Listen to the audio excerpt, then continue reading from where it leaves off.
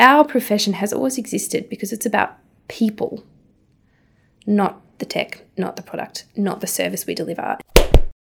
In audiology and just technology, there's the emergence of like off-the-shelf hearing aids, hearables, self-fitting hearing aids.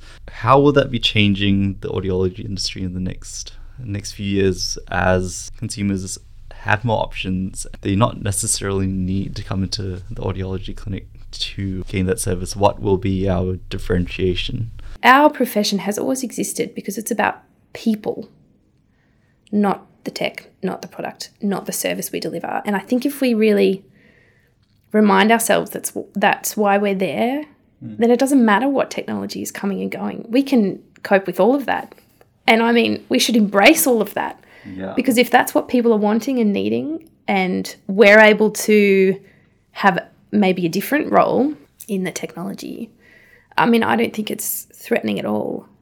Perhaps it will change who comes to see an audiologist, meaning that by the time someone's really said, I've experienced the off-the-shelf, or, you know, I've bought my sunglasses that have speakers in them and they've got me through a few years, and now I get why it's important that I can hear. Wow. Now I'm going to come to you. I mean, that will change your our job scope entirely. Yeah, and also your job just got easier because they've basically come to you saying, I'm ready, rather than this idea of we have to work with people through that readiness cycle.